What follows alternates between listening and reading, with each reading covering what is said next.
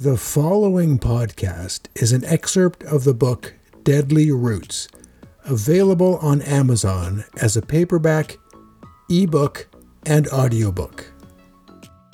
Spiritual emptiness. Are you living in misery? Are you exhausted and worn out?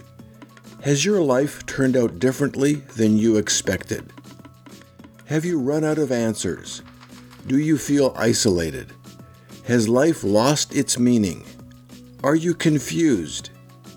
If you think this way, you are spiritually empty. In the book of Psalms, chapter 6, verse 6, we read, "I'm exhausted and worn out with my weeping. I endure weary, sleepless nights filled with moaning, soaking my pillow with my tears," from the Passion Translation. The first step in learning how to deal with spiritual emptiness is to acknowledge that it exists and that it is a problem. The root cause of your ongoing misery, greed, and bitterness is spiritual emptiness. What is spirituality? What is spiritual emptiness? Why is spirituality important? Spirituality is essentially restoration. It is the restoration of body, soul, and spirit. It is the path and process of reclaiming our relationship with God, learning to walk with Him and not in opposition to Him. It is the recovery of the image of God in man. It is the rebirth of our spirit with subsequent transformation in our soul and body. Spiritual emptiness is the pursuit of comfort and a sense of completeness apart from a relationship to God. Man attempts to live life without depending on God, and the result is emptiness and misery. We live in an age with a lot of possible solutions to our problems that do not require reliance on God. So why do spiritual things matter? We know about proper diet and exercise. We have beneficial models of psychology and philosophy. We have affluence and distractions that can keep us busy. We have never known so much about diet and exercise, yet we are more obese than ever. We have never had so much information on our psychology and emotions, yet the suicide and addiction rates are skyrocketing. We are rich in resources, yet poor in spirit. Something vital is still missing.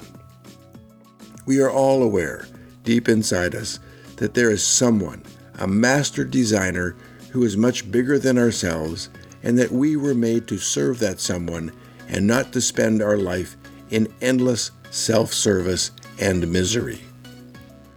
We are rarely aware of our spiritual emptiness. It becomes apparent when we are up against something much bigger than ourselves, like the threat of a significant loss or a struggle with addiction. We are also aware of it during times of prosperity, when even if we have acquired everything we could want, we are still aware that something vital is missing. This awareness is often written off as a bout of fatigue or emotional exhaustion when we are trying to fill our spirit with a substitute that could never satisfy. If you are a pastor, counselor, social worker, psychologist, psychiatrist, or medical professional, be very cautious. If you make it your mission and responsibility to find a cure for this misery, you will burn out. There is no effective psychotherapy or medication for this type of misery. You may be able to provide some brief consolation, but the cure is dealing with spiritual emptiness. How do you know you are spiritually empty? What are the signs and symptoms of spiritual emptiness? A spiritually empty life is a life of self-centeredness and self-promotion. All that matters are my experience, my life, my comfort, and my image. I may be aware of others, but not aware of their pain or their struggle. The life mission of the spiritually empty is to avoid discomfort and pursue comfort, no matter what the cost. If you are spiritually empty, you are proud. You think your way is the only way. You may be sweet and kind about it, but you are still arrogant. If you are spiritually empty, you are also deceptive. You deceive others and you deceive yourself. You work hard to hide your faults and point out the flaws in others in an ever so lovely way. If you are spiritually empty, you are not thankful or grateful. You live your life with constant discontent. You are never satisfied. These are several pieces of evidence of living a spiritually empty life. But the most significant proof is that you are living a life of constant comparison. You will find hollow contentment or increased discontentment in comparison with peers or comparison with your former youthful self. We continuously use comparison as a tool to determine our value. From the time we are first born, the comparisons begin. We are weighed and measured and labeled based on our size. As life goes on, the comparisons continue. Just pause for a moment to consider the many tools of comparison you experience on an average day. You have scales to weigh you, measuring tapes that size you, clothing size, IQ test, school grades, credit scores, and of course the big one, a mirror. We compare ourselves to others and our former selves, and in the end, we are not satisfied. If you score high on the comparison scale today, the result is pressure to maintain that position or arrogance because of your success. If you rate low on the comparison scale, the result is discontentment. As you age, that person you see in the mirror every day becomes a fading vision of your once fit and fashionable self. Spiritual emptiness, the life of constant comparison, results in a life of quiet desperation, full of disappointment and discouragement. We end up wasting a lot of our life trying to fight or change what we cannot change. It is time to accept that as people, we are all very self-centered. We grumble and complain because no one understands us. We believe that no one can experience our physical or emotional pain the way we can, so we end up on a lifelong personal mission to achieve comfort. When we are successful in achieving some degree of comfort, we become proud. When we fail, we become depressed and even more self-centered. To get what we feel we need, we become deceptive and in the process lose our authenticity. We are no longer thankful or grateful. We live discontented and dissatisfied in a sea of constant comparison. This experience is the living hell of spiritual emptiness, a life of quiet desperation where at the best we experience momentary comfort amid meaningless, endless distractions. It is a life of continuous self-service and fading compassion. All we care about is our comfort. We are willing to bend the rules because we see our circumstances as being unique. So society's rules don't need to apply to me. We live as bitter, lonely victims with no sense of meaning or purpose. Our thoughts and motives are awash with denial and irresponsibility. We are dependent on our environment to come through for us and lessen our discomfort. When our discomfort increases, we become more self-focused and more aware of our pitiful human predicament. We spend our life wallowing in discontent. Living this way is the definition of spiritual emptiness. We are all born with our backs turned to God, determining to go our own way, and in the process of seeking comfort, manage to create even more discomfort and pain. How do we deal with this weight of spiritual emptiness? If we recognized what the problem is, and that it is an issue for all humans, we can stop comparing ourselves to one another and get on with addressing the real problem, our spiritual emptiness.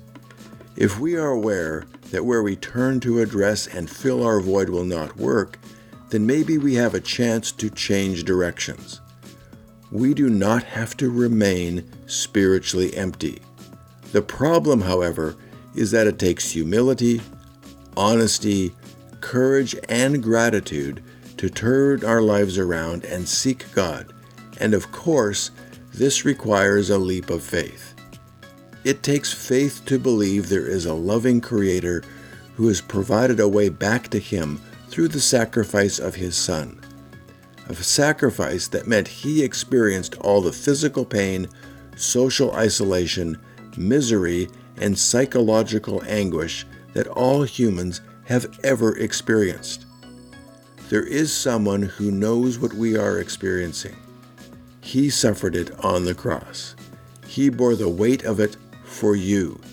He has provided the path back to God. God has provided this gift, a gift that we only need to accept. So what does spirituality mean? How do we become more spiritual? The answer is simple. In the book of Jeremiah, chapter 29 and verse 13 from the Message translation, "When you come looking for me, you'll find me. Yes, when you get serious about finding me and want it more than anything else, I'll make sure you won't be disappointed." The path to spirituality is the humble, courageous path of seeking God with your whole heart. As we take these steps, it is essential not to be confused by what spirituality is not. People and society promote many practices and beliefs as being spiritual, as a means of gaining a relationship with God that is just counterfeit spirituality. Spirituality does not involve comparing yourself to anyone else. Spirituality is comparing yourself to what God has in store for you and living by His Word.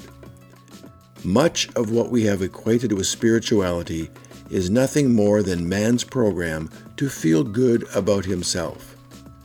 I have worked with a lot of criminal patients over the years. As a group, most of them attend church regularly. They attend church not for spiritual growth, but as a way of convincing themselves that they are good people and that how they conduct their life is not so bad. If you pause and look, you will find self-deceivers in every church. Are you one of those self-deceivers? Spirituality is not the maintaining of a list of laws and rules. Laws and regulations and boundaries are helpful to avoid negative consequences, but the keeping of commandments does not get you closer to God. A life focused on law-keeping will result in a lack of compassion and joy. Rule-keeping and law focus is another mode of comparison used to determine our value. If I keep more laws than you, then I am more spiritual than you. This is not spirituality. It is a force driving people away from God and away from each other. Spirituality is not a specific group of practices like meditation, prayer, or worship. Prayer, meditation, and worship are valuable elements of a relationship with God, but are only weak psychological boosters outside of a relationship with God. Do not use these practices as a measure of your spirituality.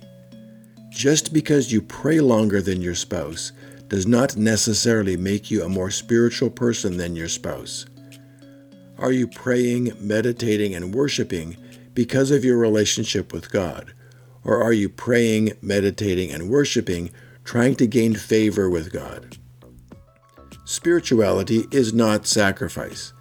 Our relationship with God should free us to be generous in our giving, but how much you give does not determine your level of spirituality.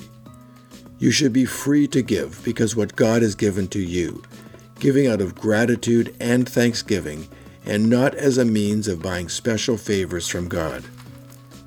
Spirituality is not a specific diet or dietary code. You are responsible for what you put into your body. A specific diet will not get you closer to God. On the other hand, gluttony, alcohol abuse, and drug abuse are evidence that you are spiritually empty. You are responsible for everything you eat, drink, inhale, or inject. Choosing to put anything into your body to alter your mood is evidence of spiritual emptiness. Spirituality is not a belief. As it states in the Bible, even the devil believes. It is more a matter of faith and seeking God than knowledge. It is not just the belief, it is what you do with the knowledge. How has your belief changed your life? Spirituality is not belonging to a specific group or club. Membership or attendance at a church or religious group does not make you spiritual.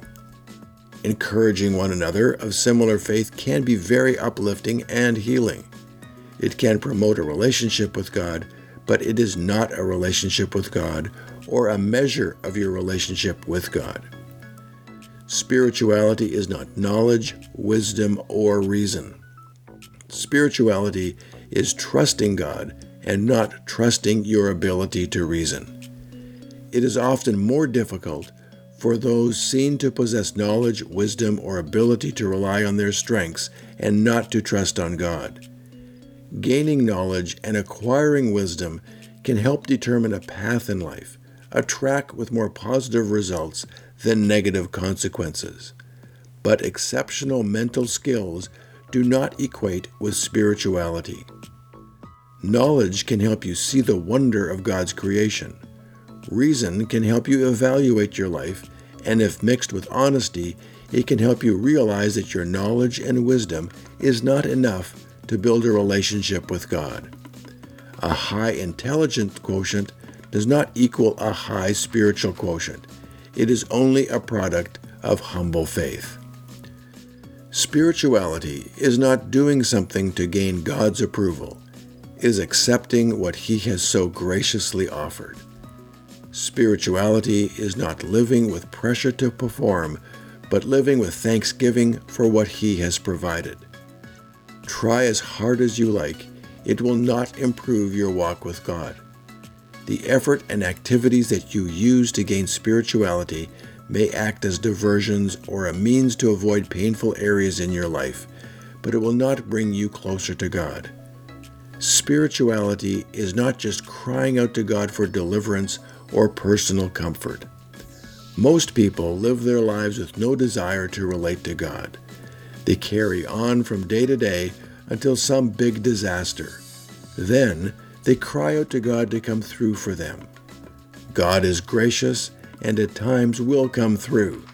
Still, it is much better to develop this relationship before the going gets tough, at a time when the relationship may guide you to a direction that could avoid some of those big disasters. Spirituality is not a partial surrender or calling out to God to rescue in times of trouble. Spirituality is not surrendering in part of your life with the hope of seeing improvement. It is a surrender of all areas of your life.